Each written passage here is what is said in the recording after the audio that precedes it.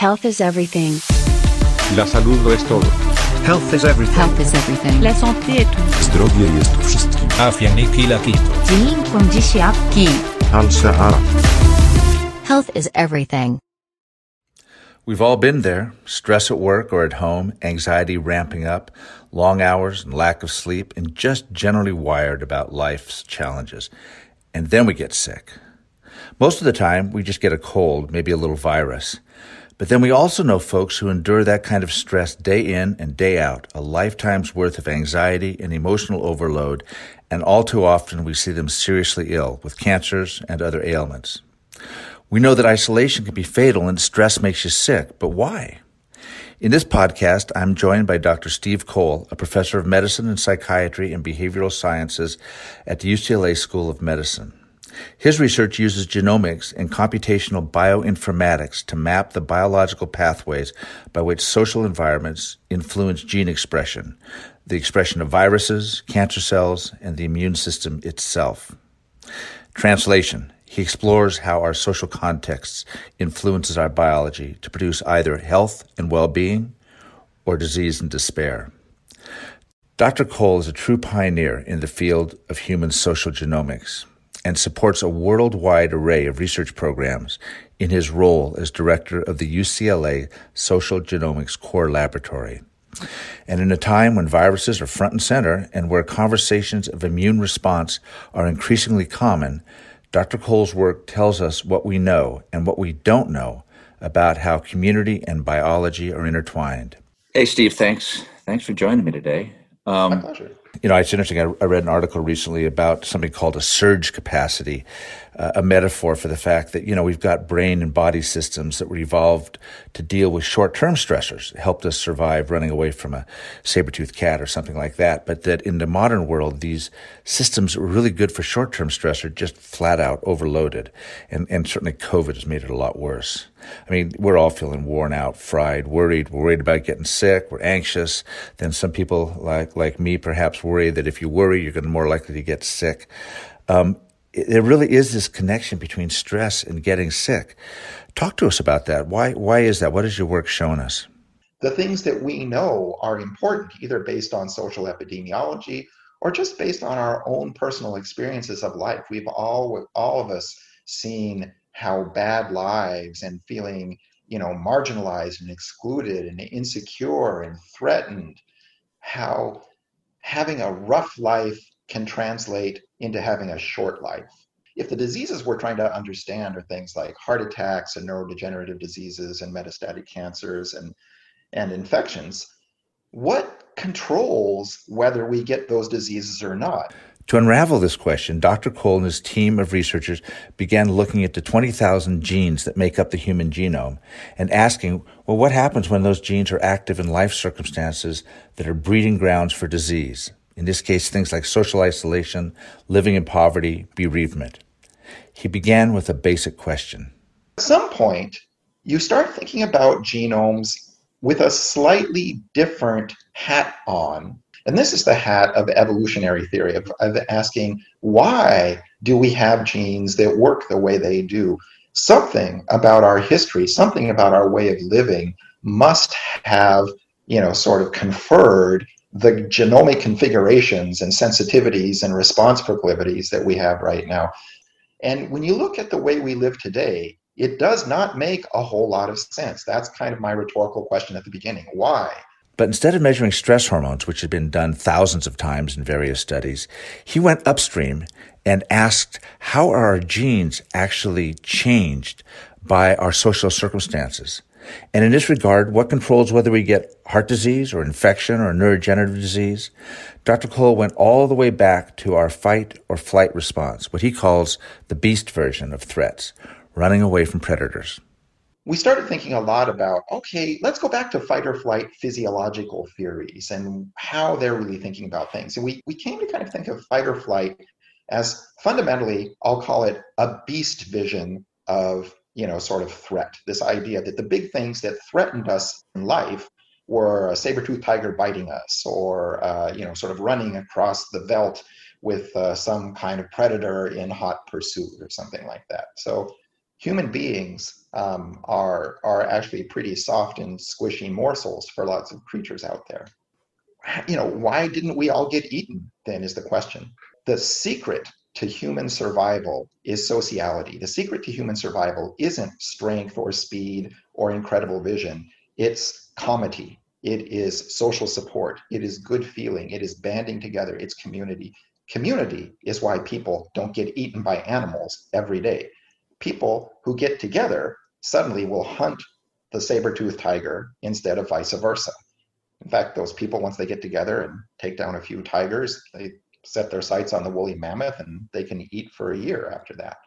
So thinking about human threat, not in terms of injury per se, but in terms of some combination of injury and sociality was really kind of the linchpin for us. When that saber-toothed tiger bites me, I'm either going to die of bleeding to death pretty fast, or I'm going to die of an infection over the course of the next few days. So my immune system really can't stop the first one. If I'm just like ripped open, it's all over. But it turns out a lot of us, when we look at the anthropological record, a lot of us actually didn't die of hemorrhaging. A lot of us died of infectious diseases. A lot of these infections came from wounding injuries, from the introduction, particularly of bacteria, into the sterile spaces of our bodies.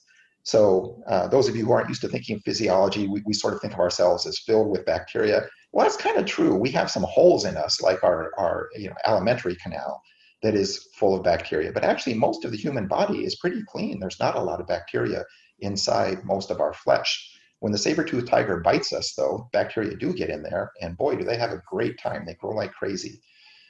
It is a great idea, if a saber-toothed tiger is chasing you, to get all your ducks in a row for fighting bacterial infections, because that is the kind of pathogen that's going to ride in on the tiger's fangs. That's what's going to get in your body and kill you of sepsis within the next week or so.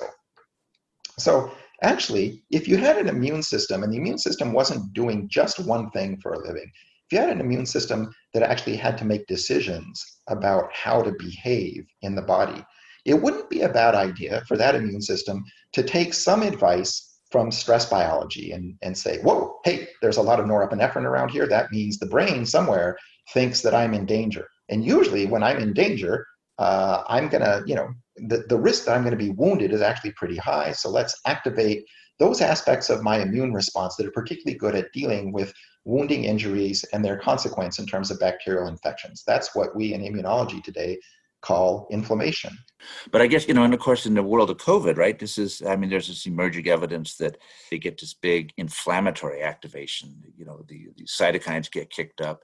And it's as if, in some people, the virus confuses the immune system and it starts this sort of attack, and the interferon signaling, plummets. And it just, COVID is enacting what you just described to us. That's exactly right. And that's why it's just so tragically, I don't even want to use the word ironic, but what happens when people socially distance, especially psychosocially distance, when they feel disconnected, everything that happens in their body goes in the opposite direction of what we want for COVID biological resistance. In other words, just like you said, our innate antiviral response, which is awesome against coronaviruses in general, this one in particular, that's the interferon system is no small part of the reason that the majority of coronavirus infections are asymptomatic. So that system just knocks them down mercilessly. But if you can't get your interferon system activated in a timely manner, that virus is fast. It will get out in front of your system and basically be too far down the road for the interferon system to kind of contain within a short period of time. So that's kind of failure A. If we are too stress threatened and insecure, too isolated, too anxious about the virus, too anxious about the economy, too anxious about the politics and the culture, and can our kids go to school and all this other kind of stuff, every single one of those things gnaws at this equilibrium and kicks it towards less interferon response and more inflammatory response. So now you've got the virus replicating like crazy in your airways. And it kind of marches through your tissue, kind of wave after wave, until it gets down to your lower lungs. And that's when, suddenly the immune system will kind of perk up and go, okay, whoa, we've had this sort of in the grass viral infection that I didn't even notice, but now it's everywhere. Tissue is dying, guts of cells are being spilled right and left. That is the invitation for this sort of monocyte macrophage, generally kind of myeloid lineage cellular response. And those cells are not, subtle, nuanced, sort of highly discriminating interferon producers. Those cells are explosive suicide bombers of inflammation. And so if the virus can get out and stay below the immune system so that the interferon system doesn't contain them, our residual, sort of antibodies and T cells from earlier, sort of neighboring coronavirus infections aren't enough to contain it, then, suddenly the immune system wakes up, says there's dead cells everywhere. I need to, sort of have an inflammatory, essentially macrophage response against this kind of thing. And that polarization grows with age as well. So that's and also with adiposity. So those two things, age and adiposity, are additional kicks towards more inflammation. So if you take those, you can think of them as somatic predispositions from age and adiposity towards more inflammatory response and less antiviral response. And then you sort of add as frosting this threat, insecurity, isolation, anxiety, just everything that's gnawing at us psychologically, socially, and culturally right now. You just have an unholy conspiracy of invitation for the body to go in exactly the wrong direction. And the good news is that, the docs have figured this out now. And so, in general, clinical practice these days is highly attentive to you need to stop the inflammation. They don't even worry primarily about the virus. They worry about the inflammation. They worry about that because that's what's going to drown your lungs and basically, sort of put you so far around the bend, we can't get you back. We can stop the virus. The virus itself actually isn't that incredibly lethal. That's why large numbers of people get the infection, but sometimes don't even have symptoms. Often if they do have symptoms, not terribly severe, sometimes severe. But you can think of it as sort of in its own right, a minor time bomb that can be massively amplified by these collective effects of, age and adiposity and stress biology. So if isolation, which, in almost all kind of foraging hunter-gatherer groups, ostracism was the first horror of punishment. And, there's anthropologic accounts of people in tribal groups, just dying from ostracism. Psychologically, but then you have to. A lone human being is just lunch for something. Yeah, else, right? Exactly. It is all the stakes in the game. Yeah, it's all the stakes in the game. So it makes this sort of very rational sense across evolutionary time. But we find ourselves in the modern world, and we get this real evolutionary mismatch of, sort of being haunted by saber-toothed tigers that no longer exist, and some sort of confusional state where our deeper brain and our body seems to think we're still in that world. It is a tragedy, isn't it? We're wired for a world that is just very different than the one we're in. These are all invitations to feel threatened, stressed, or insecure. Mounting a powerful inflammatory response because I might not get my grant or I'm stuck in traffic.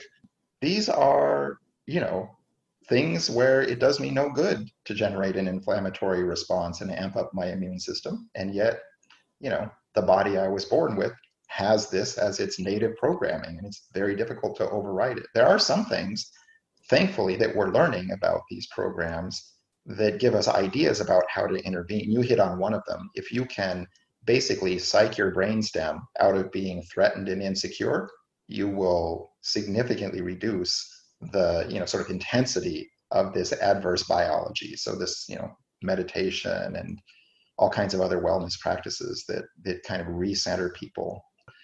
One of the things that's been the biggest surprise is looking at sort of aspects of human psychology and experience that correlate with better CTRA biology even in people who are confronting really adverse life circumstances, even people who live in poverty, people who live in war zones, people who, sort of are seeing the worst that life has to offer. Still, there's variability. Some people manage to stay, somewhat, maybe predominantly resilient, whereas, other people fall, just completely victim in all the ways that most of us would on average. So it wasn't necessarily the happy-go-lucky people who were doing well.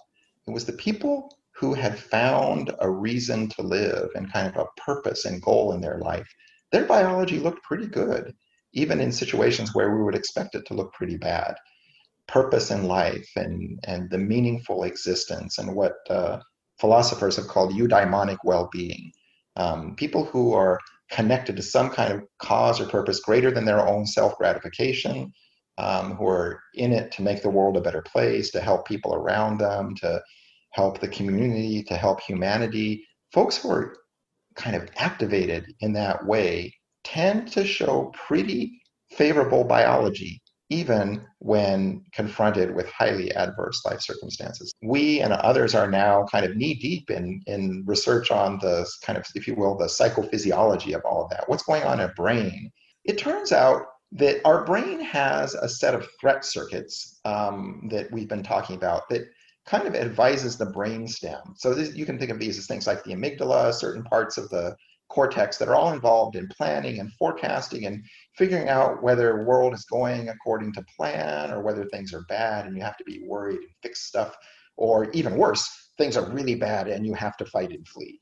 When we're happy, though, there's one group of reward circuits that gets activated when you've gotten what you want. For normal people, this is like getting married and having a family and, getting a great job and seeing your grandchildren, all that good stuff. But there's a separate set of circuits in the brain that is uniquely developed to sustain hope and seeking and striving. And this system doesn't get activated when you get what you want. It gets activated when you're searching for what you want, when you're pursuing what you want, when you're making what you want. This striving or aspirational or seeking neurobiology, it turns out, also talks to the brainstem at the same time as that threat circuitry talks to the brainstem. And in fact, they kind of arm wrestle a little to determine what the brainstem is going to do. So it looks at the moment like what happens when people are feeling a sense of hope and aspiration and engagement with life is the ventral striatum is more and more active as they pursue their noble and virtuous goals. And that system is continuously telling the brainstem that things are all right. You're doing what you should do. You're after what's important. Stay the course. Don't panic. Don't freak out. Don't feel, lost or bereft, because you're doing what you should. You're doing what's really important. This is the best way for you to live in this moment. And that kind of neurobiology seems to be very good at shoving aside this fight or flight stress physiology. Essentially, it's my bet, and this we have less direct evidence on, so consider this speculation clearly marked at this point, not fully shown, but the most theoretically appealing account of why we have such strong ventral striatum is because it allows us to care a lot about the well-being of others. And this primordial version of this is caring about the well-being of our progeny, this connection between parents and children. And, I think what COVID has taught us, and what I've thought about repeatedly, is that human interdependency, there's an immunologic story there. You can't do it without dealing with the viruses, right? They become part of this sort of pattern. If we want to do this, we're not going to be able to keep excluding them from the purview of our efforts, right? Because that's one of the great challenges of being what we just described is we then become, our togetherness promotes their togetherness. Yep. That is the downside, and that's why viruses track sociality, as we now, renewedly appreciate. But at the same time, that is also historically, it's not like viruses are great; they are a scourge. But this is how social systems in general, in the way we originally lived them, managed to, humans as a species survived by some interesting combination of sociality on small scales, but dispersion on large scales. It's not like hunter-gatherers were, in bands of 80,000. They were in bands of 80, in no small part because if a virus really did get you, if a virus kind of mutates to become unusually lethal and malignant, humanity will lose 80, or maybe 80 plus another, 160 or so that those 80 interacted with. But it's not going to lose 80 million or 80 billion. And that's the complication now, is that we've ridden this horse of sociality so hard and so far and so extremely towards integration that we are now, it's not perfectly the case. There's still inhomogeneity, but we are, to a first approximation now, a giant sea of humanity. Air travel and international travel of all other sorts, this capacity for large cities to kind of coalesce and sustain. I mean, this is what viruses take advantage of. This is why this coronavirus got around the world as fast as it did, how it was able to kill as many people as it did. This thing probably wouldn't have made it out of the, first or second hunter-gatherer tribe it infected, given how fast it is, because the per unit interaction between these tribes and other tribes, the per unit time interaction rates are so low, it probably would have basically, killed everybody, or everybody would have become immune by the time they bumped into another village. But now we're one big giant village, and again, just one additional way in which, this is just not necessarily the way that our bodies, originally evolved to sustain this particular lifestyle. So it is what it is. We've got it. We're going to have to work with it, but it's helpful to know something about how we're wired and what to take into account as we develop strategies and policies to try and deal with these kinds of threats. Yep. With that, Steve, thank you so much. Man, it's endlessly fascinating, man. Thank you for taking the time to talk with us today. It ties so many things together. When we're done, I'm gonna go think for a while. Well, don't think too hard. There's the do as well. But yes. Yeah, that's right. Actually, that's try not to activate or deactivate my antiviral immunity. That's exactly right. All right. Good to talk to you, sir. All right. I will talk to you later. Thank you. Yep. See ya. We've all been there. Stress at work or at home, anxiety ramping up, long hours and lack of sleep, and just generally wired about life's challenges. And then we get sick. Most of the time, we just get a cold, maybe a little virus. But then we also know folks who endure that kind of stress day in and day out, a lifetime's worth of anxiety and emotional overload, and all too often we see them seriously ill with cancers and other ailments. We know that isolation can be fatal and stress makes you sick, but why? In this podcast, I'm joined by Dr. Steve Cole, a professor of medicine and psychiatry and behavioral sciences at the UCLA School of Medicine. His research uses genomics and computational bioinformatics to map the biological pathways by which social environments influence gene expression, the expression of viruses, cancer cells, and the immune system itself. Translation. He explores how our social contexts influences our biology to produce either health and well-being or disease and despair. Dr. Cole is a true pioneer in the field of human social genomics and supports a worldwide array of research programs in his role as director of the UCLA Social Genomics Core Laboratory. And in a time when viruses are front and center and where conversations of immune response are increasingly common, Dr. Cole's work tells us what we know and what we don't know about how community and biology are intertwined. Welcome, Steve.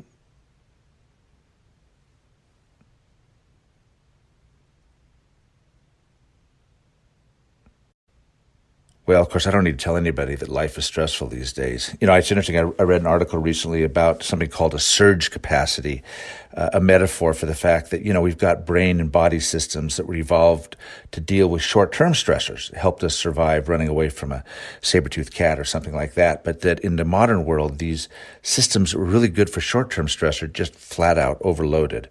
And certainly COVID has made it a lot worse. I mean, we're all feeling worn out, fried, worried. We're worried about getting sick. We're anxious. Then some people like me perhaps worry that if you worry, you're going to be more likely to get sick. there really is this connection between stress and getting sick. Talk to us about that. Why is that? What has your work shown us?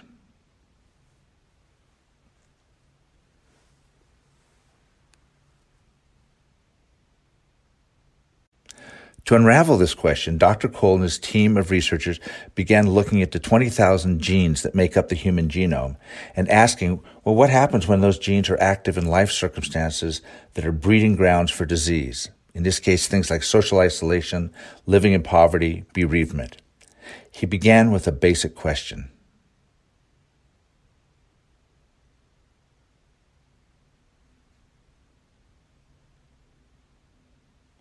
But instead of measuring stress hormones, which had been done thousands of times in various studies, he went upstream and asked, how are our genes actually changed by our social circumstances? And in this regard, what controls whether we get heart disease or infection or neurodegenerative disease? Dr. Cole went all the way back to our fight or flight response, what he calls the beast version of threats, running away from predators.